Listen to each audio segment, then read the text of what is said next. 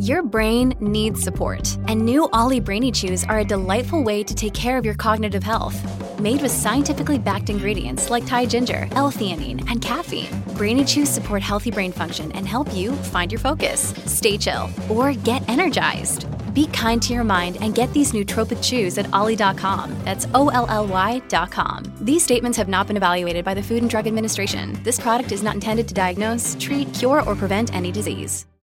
Hello, everybody. This is Marshall Poe. I'm the editor of the New Books Network. NBN listeners like to read books and buy them. So we thought we'd tell you that right now, our friends at Princeton University Press are having a remarkable site-wide sale. You can get 50% off books, including ebooks and audiobooks, with the code 50, F-I-F-T-Y, at checkout until May 31. You can save some real money on Princeton University Press books. I encourage you to go there and check it out. Welcome to the New Books Network. On today's episode of the New Books Network podcast, we are speaking to Eden Collinsworth, who is a former media executive and business consultant. Her book is titled What the Ermine Saw: The Extraordinary Journey of Leonardo da Vinci's Most Mysterious Portrait, with Penguin Random House. Collinsworth has been president of Arbor House Publishing Company and founder of the monthly magazine Buzz, and vice president at Hearst Corporation, which served to establish her career in writing repertoire. Collinsworth and Associates is her Beijing consulting company that specializes in intercultural communication. Eden, why did you start writing about the portrait or the portrait painting known as Lady with an Ermine, and when did you start writing? Well, I saw the painting in Krakow, Poland, about 3 years ago, and not, frankly, being surprised that that's exactly where it was. I started to look into how it got there, and I came back to London, which is where I live, and started to look into its history and realized that, frankly, the owners that it had over the course of the 530 years it took to actually arrive in that museum in Krakow, Poland, the owners were so remarkable, and the journey itself was so unbelievable that, I felt it was something that not only I would be interested in better understanding and pursuing, but that there would be a general reading public that might be interested as well. So that's why I started it and when I started it. And I was researching it and writing it during lockdown, which made it a bit of a challenge, but obviously not impossible. And quite honestly, it gave me a mental life that I wouldn't have otherwise had, being locked in my flat for close to 4 months. Who else had you spoken with, especially maybe academic scholars, on the topic in preparation for your book? And also, have you done extensive interviews with others? Yeah, so I'm not an art expert, art historian. So I felt very responsible for getting the story as factually correct as I could, but it was a situation where the picture went missing for 230 years, and often is the case, well, almost always is the case, that the historians and experts correctly hesitate to speculate, on what happens to a painting when it disappears. So I did speak to and confer with a great many, known Leonardo experts, directors of museums, curators, art historians. I actually was helped enormously by various people both in Milan and Krakow, and so I, in my best efforts, I did the responsible thing, and I also plowed my way through some 60 or 70 books, that some of which had only tangential connections with my subject, but all were very helpful. No interviews? Yes. Well, I mean, the interviews were part of the process. So I would go to, for example, I interviewed extensively the gentleman who organized the Luke Sison, who organized or was instrumental in organizing the big Leonardo show here at the National Gallery that featured Lady with an Ermine, which was the last time it actually traveled. And he is somebody who has worked at the Metropolitan New York and now is overseeing, the Fitzwilliam Museum in Cambridge. And, he was hugely helpful.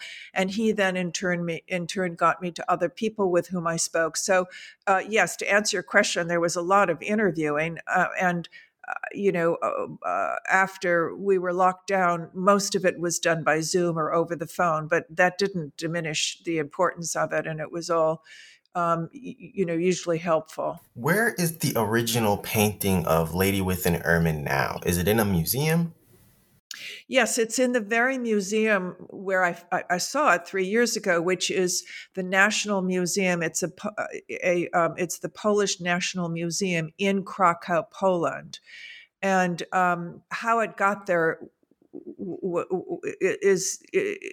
is quite fascinating, and that really is the journey the narrative journey I took, and brought one hopes brought the reader along in terms of the book.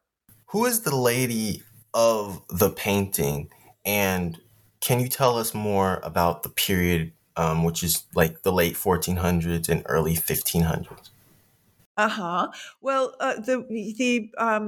the person I should start with, it's difficult to know how far back to go, but Italy in that period of time was not Italy as we know it today.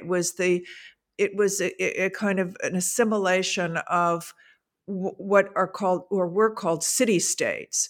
And so each was run typically by actually somebody who was previously a mercenary, and they were they positioned themselves as in a ducal way, overseeing a certain area of what is now Italy. And so the man who commissioned the portrait was Ludovico Sforza, who was the Duke of Milan. And the subject of the picture is a woman by the name of Cecilia Gararina, who in fact was not was more girl than woman. She was so young. I mean, the estimates range from as young as 12 to no older than 14. And she was Ludovico's mistress at the time, and she was completely remarkable. She spoke languages, she wrote poetry, she wrote music. Unfortunately, almost always is the case that these remarkable women simply become footnotes, most especially if they're mistresses. And so it was difficult to find much information on her. But the information I did find, indicated an absolutely remarkable person. And what sets this Da Vinci painting apart from maybe his other works? Well, it's relatively small, by the way. So it's about 12 inches by 15. And what makes it unique, certainly at the time, was the fact that she's not looking directly out at the viewer, so to speak, or she's not in profile. It's as though he's captured her in a moment where she was moving forward, but something has caught her attention and she's looking back. And she's holding, which makes it even, more mysterious, frankly, and compelling, is that in her arms, she's holding an ermine, which is, another way of referring to a weasel, a white ermine. And it too has turned, in sync and is looking at the same person or object, off the picture plane. So it's incredibly intriguing and unique in that it was the first time a portrait was rendered that way in terms of, how he positioned the subject. And the painting changed hands. When did it start, as far as it being this legacy of going from one place or person to another? Right. Well, what happened during the lifetime of both the person who commissioned it and the subject was that Lovicchio Sforza was typical of the time. He, at a young age, he was betrothed to the daughter of another ducal family, and this was the way they quite honestly kept things, the status quo. They simply intermarried. So it was a form of diplomacy. And he had no choice in the matter. And although I think he was passionate and in love with Cecilia, she had to go. And so, she left the castle and she left with the portrait. And so there's a safe assumption that it was kept within her family, although it just went missing. I mean, there's no way of really verifying that. And the next recorded owner was this hugely unconventional, a Polish princess whose son bought it for her while he was in Italy. So again, it's safe to assume that regardless of who was owning it during that period of time, because he purchased it in Italy, it might have very well remained there, although, there are all sorts of other rumors, but, it's impossible to verify much of anything. So it was held through very turbulent times privately within this a very aristocratic Polish family, which is, to shoot forward to the present time, which is the reason it in fact is in now at the museum in Krakow. The family in 2012 or 13 donated their collection, including this remarkable picture, to the Polish nation, and that's why it's in the museum in Krakow. An earlier episode here explored Tuscany as a financial center in the world. How is the House of Medici a financial center? Well, Florence positioned itself as a merchant republic, and it did this by establishing these trade routes with Syria and Egypt and Arabia. And it was the wool guilds in Milan. I'm so sorry, in Florence, that provided the Medicis with a very lucrative textile business. And they were the first to create what is now known as the double booking system for tracking credits and debits. They were incredibly capable and astute financially, and they moved into the financial services, so to speak. And by the 15th century, the Bank of Medici was the largest in Europe. And it was their patronage that underwrote the artists and musicians and architects of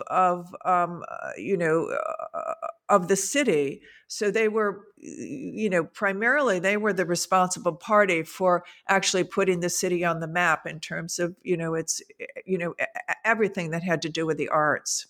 Also, you wrote about Vinci, which is the birth town of Da Vinci. How did Vinci influence his art?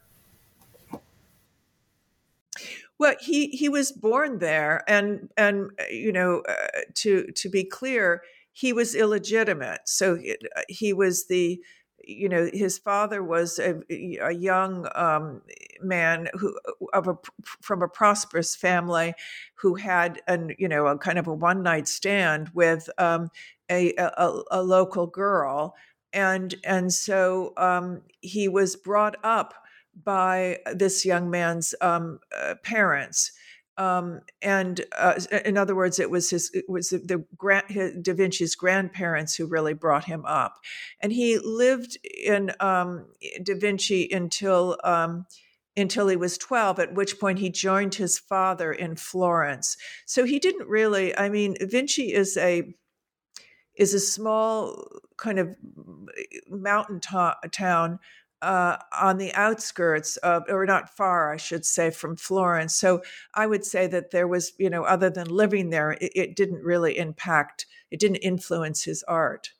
Give us insight into in Da Vinci's design of Milan and those sanitary arrangements that you write about. What happened after the plague? Well, it was, even though this was during the Renaissance and there were huge advancements made, for the most part, the, the big swatches of the population didn't enjoy those, or weren't given the opportunity of utilizing all of those advantages. And so Milan was fundamentally a very overcrowded city of districts, which had very kind of filthy, dank, narrow lanes that allowed very little sunlight in, and so frankly, it shouldn't be a surprise that there was a plague, and so it was Leonardo who identified. The issue to be a sanitary one, that had to do with a sanitation problem, and he did a variety of things. He invented laboratories with revolving windows for ventilation and underground, canals to carry away human waste. But after the plague subsided, and it took about 2 years, he presented all of these incredibly imaginative, innovative advancements to Lovicchio in the hopes to be funded, and Lovicchio wasn't interested, so nothing came of them. And he moved on to other things because Leonardo was in a constant forward motion of invention. Another early topic here has been the act of invention. What were some of Da Vinci's renowned inventions that were in his journal? And also, can you describe his journaling? Well, I mean, this is somebody who I believe is the most, or was and continues to be, I think, the most creative genius of human history. And what propelled him always was this insatiable curiosity. So there are countless notebooks. If you see them in actuality, which I have seen, there was a display of them in the Louvre at his 500th year anniversary of his death, I should say, and they are remarkably small. They're kind of tiny, frankly. And as you may know, he wrote in cursive handwriting that was reversed, so you'd have to hold it up to the mirror to begin to understand it. And the point was that these notebooks were for his purposes. He wasn't particularly interested in sharing any of these inventions. But they're so numerous, it's impossible to give you a figure, but they ranged from lifting gear that would operate by air pressure, new methods of heating, including a stove. He invented the precursor to a flying machine, and swimming belts that were, again, precursors to life vests. But he also invented war machinery. So, he invented a kind of tank. He envisioned deadly gas that could be used to kill armies. So he was extremely agnostic in terms of the kind of inventions that he devised. What about Celia's reputation historically? What is it about her that made her the perfect portrait? Well, as I said, it's extremely. I mean, she didn't know. She has not been historically depicted in any holistic way. So, she's identified, probably, I'm convinced of it, but, the confirmation, is yet to be made that she was the subject of this portrait. She is referred to by the court poets as this quite extraordinary young woman. And so we know a little bit about her for that reason. She is, if you don't have to study the portrait very long to see that she was staggeringly beautiful and very self-confident at an early age. And I think that's what makes the portrait so compelling, that you're seeing more than her physical a physical rendition of her. You're seeing, something rather more profound. You have a sense of who she is by looking at that portrait, I believe. In coins, there were portraits on coins. How are some of those made? Well, the portraits on the coins were fundamentally kind of calling cards, frankly, or an indication that you were an important personage. And so often was the case, obviously, that the dukes would have them made. Um, but in the case to which I referred, it was Isabel d'Estate, who was a very formidable, another one of these very formidable women who was quite determined to leave her mark. And so she had a coin, and basically I wouldn't imagine that they would be any larger than a 50-cent coin in America. But she had her, she wanted to project an image of herself that was, very serious. She deliberately faced in the direction as men do when, that were depicted on these coins. In the same direction. So she was taken quite seriously. And she looks as though she's fairly fierce, frankly. But really no nonsense. And so that's how the coins were used. The intention was to, indicate a certain level of prestige and authority, and they were distributed, distributed to other important families, and so that was their fundamental purpose. Why did the Habsburgs become part of your history of the painting? Well, the years, over the 2 centuries, the picture went missing. There are rumors as to where it might have gone, and so what makes it rather unusual is that Leonardo was always famous. In other words, during his lifetime, he was famous, and almost always is the case, most especially with a famous painter. It's copied. He painted relatively few pictures, so there were 15, 4 of which were portraits of women.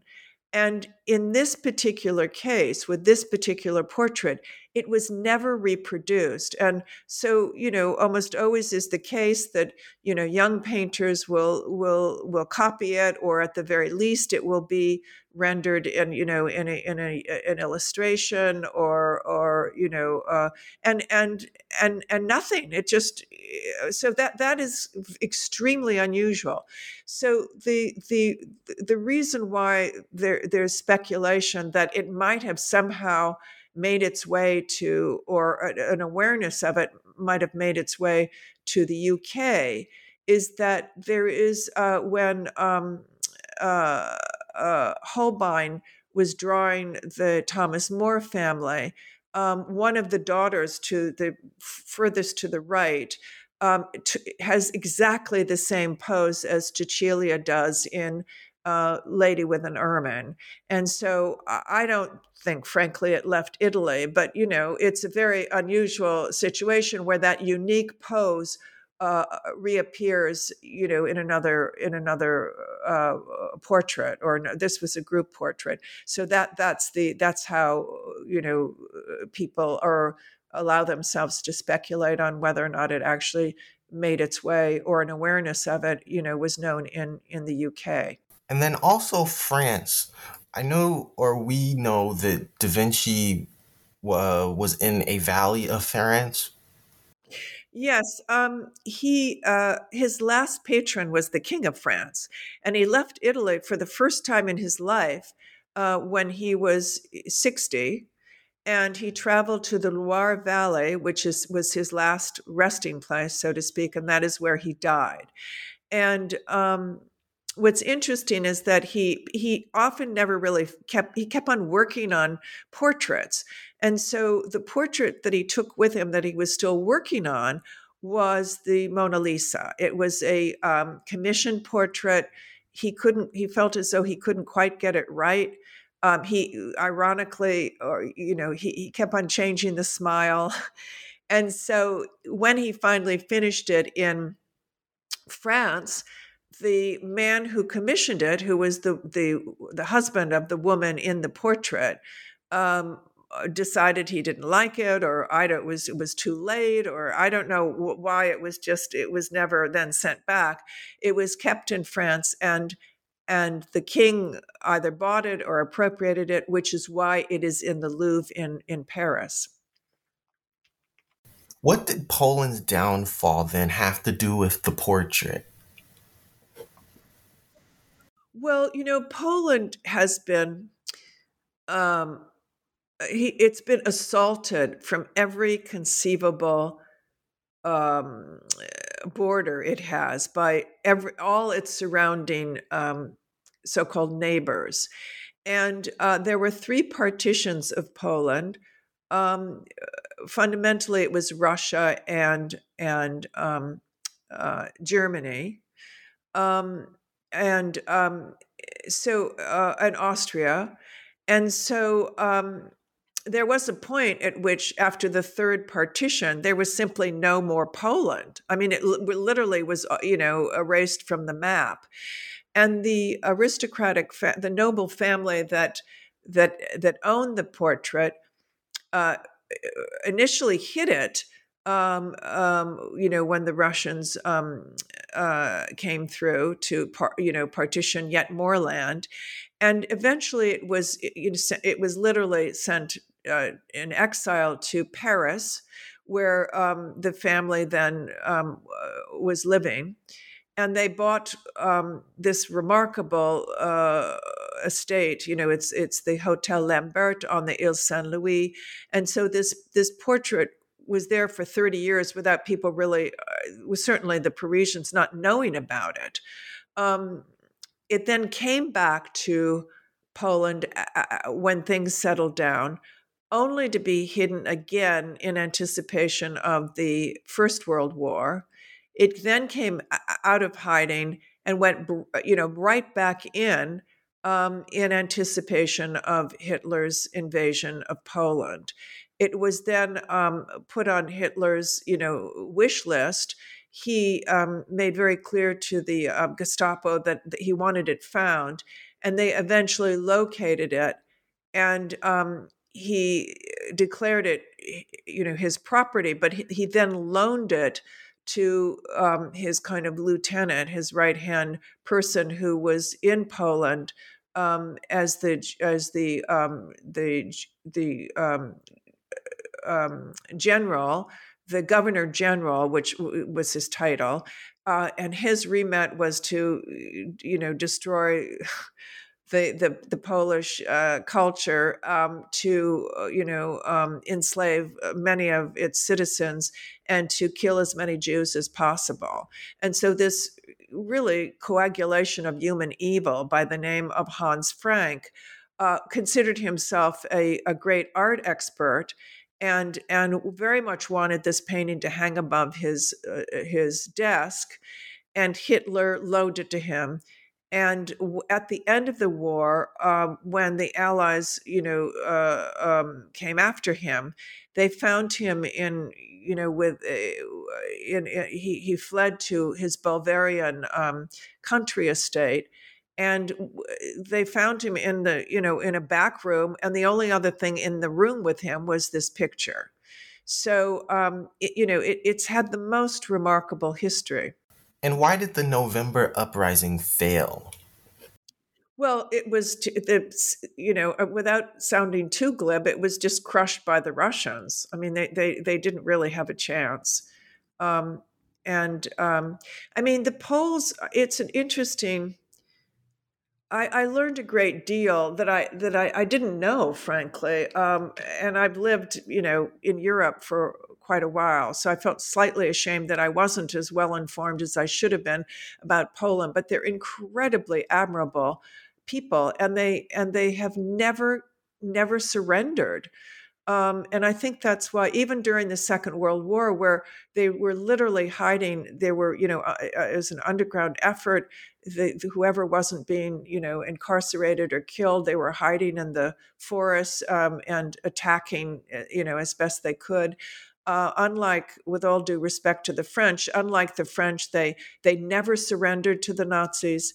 And my sense is that one of the reasons they were very early to step in and support the Ukrainians crossing the border into Poland was because they have an oral history of what it's like, frankly. But I find them, apart from the policies that I don't necessarily agree with, in a contemporary sense, because they really have shifted to the right of things. But the people are, have proven time and again to be very brave, frankly. How did Ball at Warsaw examine the painting in 1952?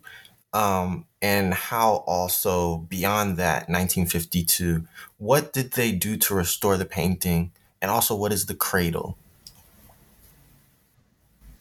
Well, I'll answer your last question first. A cradle is, just to step back, often was the case that, most especially with Leonardo pictures and pictures that were painted, in that time period, 14th and 15th century, they were painted on panels.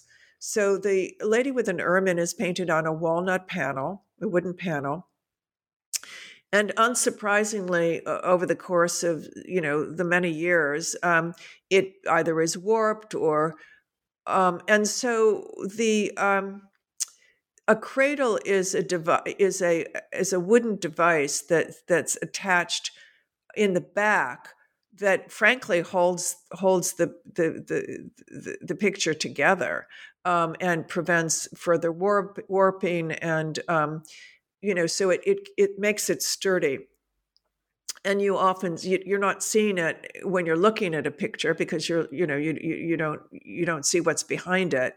But often is the case that a cradle has been attached at some point.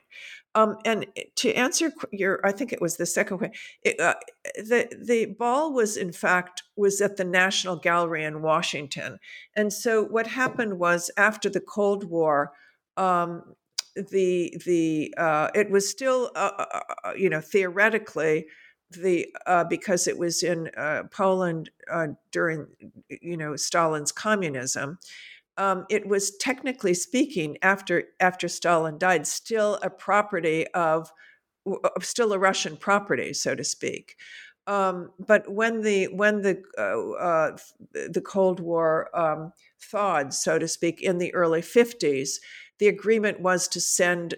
It was the first time this picture was ever seen in the West, and it was sent to the National Gallery in Washington. And at the time, they took full advantage of it because they had very sophisticated equipment, and this fellow Ball was in charge of examining it very closely with all this, rather more sophisticated equipment. And he confirmed the fact that it was on a walnut panel. He confirmed the fact that originally the background was a light kind of muted gray, but nobody understands why or when it was painted over.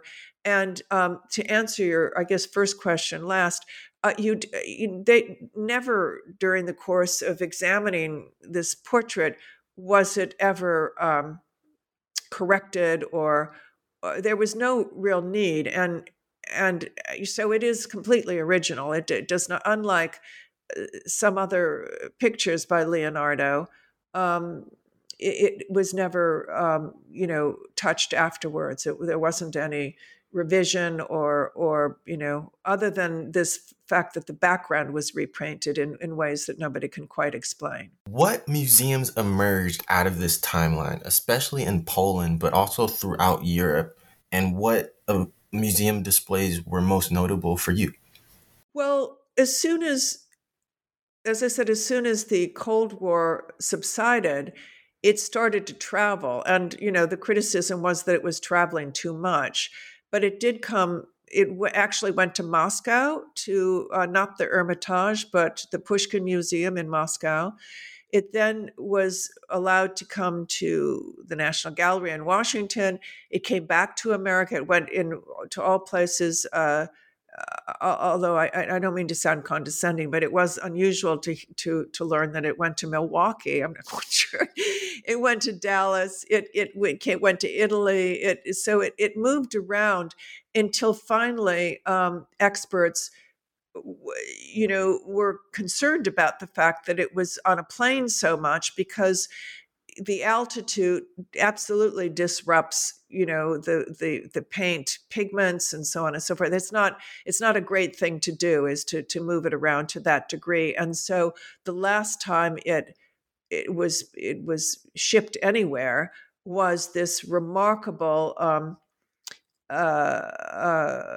exhibit of Leonardo's work while he was in Milan, here in London at the National Gallery. And even with this very important exhibit at the Louvre several years ago to mark his 500th anniversary of his death, it was not sent, which was a disappointment to the Louvre, but completely understandable. So I don't think it's going to move again. I think it's in Krakow, and that's where it's going to stay for for many, many, many years. How was the history of Hitler's Nazism part of his love of art? Do you know of Hitler's history as a fledgling artist? Well, he wanted to be an artist, but he was rejected. And I think that he never quite got over that. But he then thought of himself as a great art collector. He thought that would be an indication of his level of sophistication. And that then influenced his coterie of, Gerling. It was any number of people who surrounded him, then also wanted the prestige of, owning,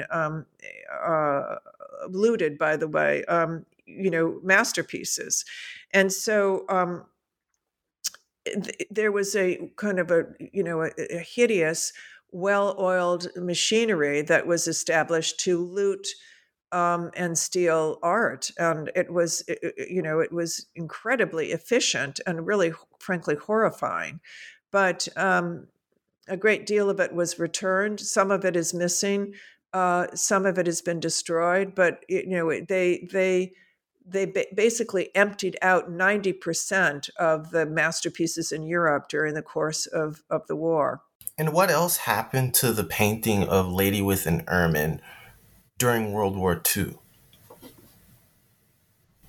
Well, as I said, once it was found by the Gestapo, which was that the order came from Hitler. It was given on loan to Hans Frank, and then it was retrieved by the American, the Americans who tracked him down. It was then warehoused. Unfortunately, this all transpired immediately after the war, when basically Stalin was given Poland. And so he thought of it as bourgeois. So it didn't really, it was warehoused yet again, but at least it was safe. And then in the 50s, it was allowed to be seen. And so that's what happened during and immediately after the war, the Second World War. Were there fears that the painting would be lost? I know it wound up in America for a time, and you mentioned Milwaukee. No, it was moved around to museums, so it was never lost. It was hidden a lot, but once after the Cold War, and once it was officially returned to the family, it was never unsafe. It was precarious to be moving it around. But it was always guarded, and in that way, it was safe. And since we've been talking about the painting of Lady with an Ermine, what else are you working on? Do you have anything else planned? And do you recommend for readers or listeners to this podcast to maybe look at some of your other work? Oh, well, that's very kind of you to ask. Actually, I am. This is what happens, and it's not a complaint, but it's like anything. You work on. You work very hard to make things look easy, and then you wait for, whether it's a book or a movie or a theater performance. You kind of wait for the reviewers to weigh in, and then you wait for the public to weigh in, and then you end up doing it all over again. So I have moved. I'm grateful for it, but I have moved from one book to the next without any, break, frankly. So my next book was signed shortly before this current book came out, and it is again, it's a narrative nonfiction. Um, about this extraordinary American woman who was born after the Civil War, dirt poor in Ohio, who became a child clairvoyant. And then she ran for president, and she started a brokerage house, and she traveled across the country to the gold rush in California, and she ended up here in the UK, for the last 50 years of her life. And in ways that are just kind of staggering, she ended up suing the British Museum for libel, which is how I heard about her. So again, this is a story of an individual who, is weirder than any fiction you could possibly invent, and that is due to the publisher in another year and a half. And so that's what I'm working on now. I'm a bit of a generalist, so what I write about are subjects that interest me or I can't figure out, and I'm trying to better understand myself. And in the process, I hope to engage the reader, to join me in the journey, so to speak. So the first book I wrote was a novel. I then moved to China to write a book for the Chinese about Western business etiquette or deportment or whatever. And I was there for a year. The book was censored, so I was there for a year until it came out, and then it became a bestseller, and is I think still used by the University of Peking, the MBA program. But while I was there, I realized that my own value system had nothing to do with, the way the Chinese did business, or frankly anything else. Mine was a very, predictable kind of Judeo-Christian sense of right and wrong. And what I realized was there was a great deal of what I would call moral relativism that was baked into into the mentality. For all of the obvious reasons, they're Buddhists for the most part. There is no religion per se, and they just have an entirely different approach, to such a degree that if you look at the old Chinese, Mao, simplified it during the Cultural Revolution, but with the old Chinese, the word for white has got another character in it, which is the character for black. And so there is no black and white. There's just this kind of gray area. And what prompted me to write my next book was the realization this was, first of all, I wrote a memoir of my year in China called I Stand Corrected. And then after that, my next book was about modern morality because, excuse me, I realized that this was when Trump was kind of bubbling up to the surface as a possible presidential candidate. And I began to think that, well, maybe my own values weren't applicable anymore in my own country. And so I decided to interview people who had made very unusual moral choices in business, in politics, in any number of things. And then I fell upon this portrait So, I go from one thing to the next as a generalist, but I, as somebody who is interested and trying to figure it out myself. And if someone wants to go see the painting, how should they do that? Going to Krakow? Yeah, if they want to see it in person, that's the only way they're going to do it. They'd have to go to Krakow, Poland, which, by the way, is a wonderful trip, and it's a wonderful city. So I would, but I mean, obviously, you can see any number of images of it. You just have to Google, and what comes up in public domain, is a very high res image of it, and you can see how compelling And then, it is. do you have any final thoughts for the NBN audience? No, I'm just very encouraged that, people are reading. I used to be a book publisher, and so I'm now on the other side of the table, so to speak, and things have changed so dramatically, since I used to publish and edit books, and I'm even more appreciative of the writers now that I am writing myself. But I'm very encouraged that people are reading. I'm equally concerned. Well, I should use the word appalled, but I'm trying to modify my language here. That there are books being banned. I could not have imagined that happening in America, but it is. So that's happening as well. New Books Network and Nathan Moore thank Eden Collinsworth for an interview on her book, What the Ermines Saw: The Extraordinary Journey of Leonardo da Vinci's Most Mysterious Portrait. To hear more podcast episodes on history or other topics, please go to the website at newbooksnetwork.com.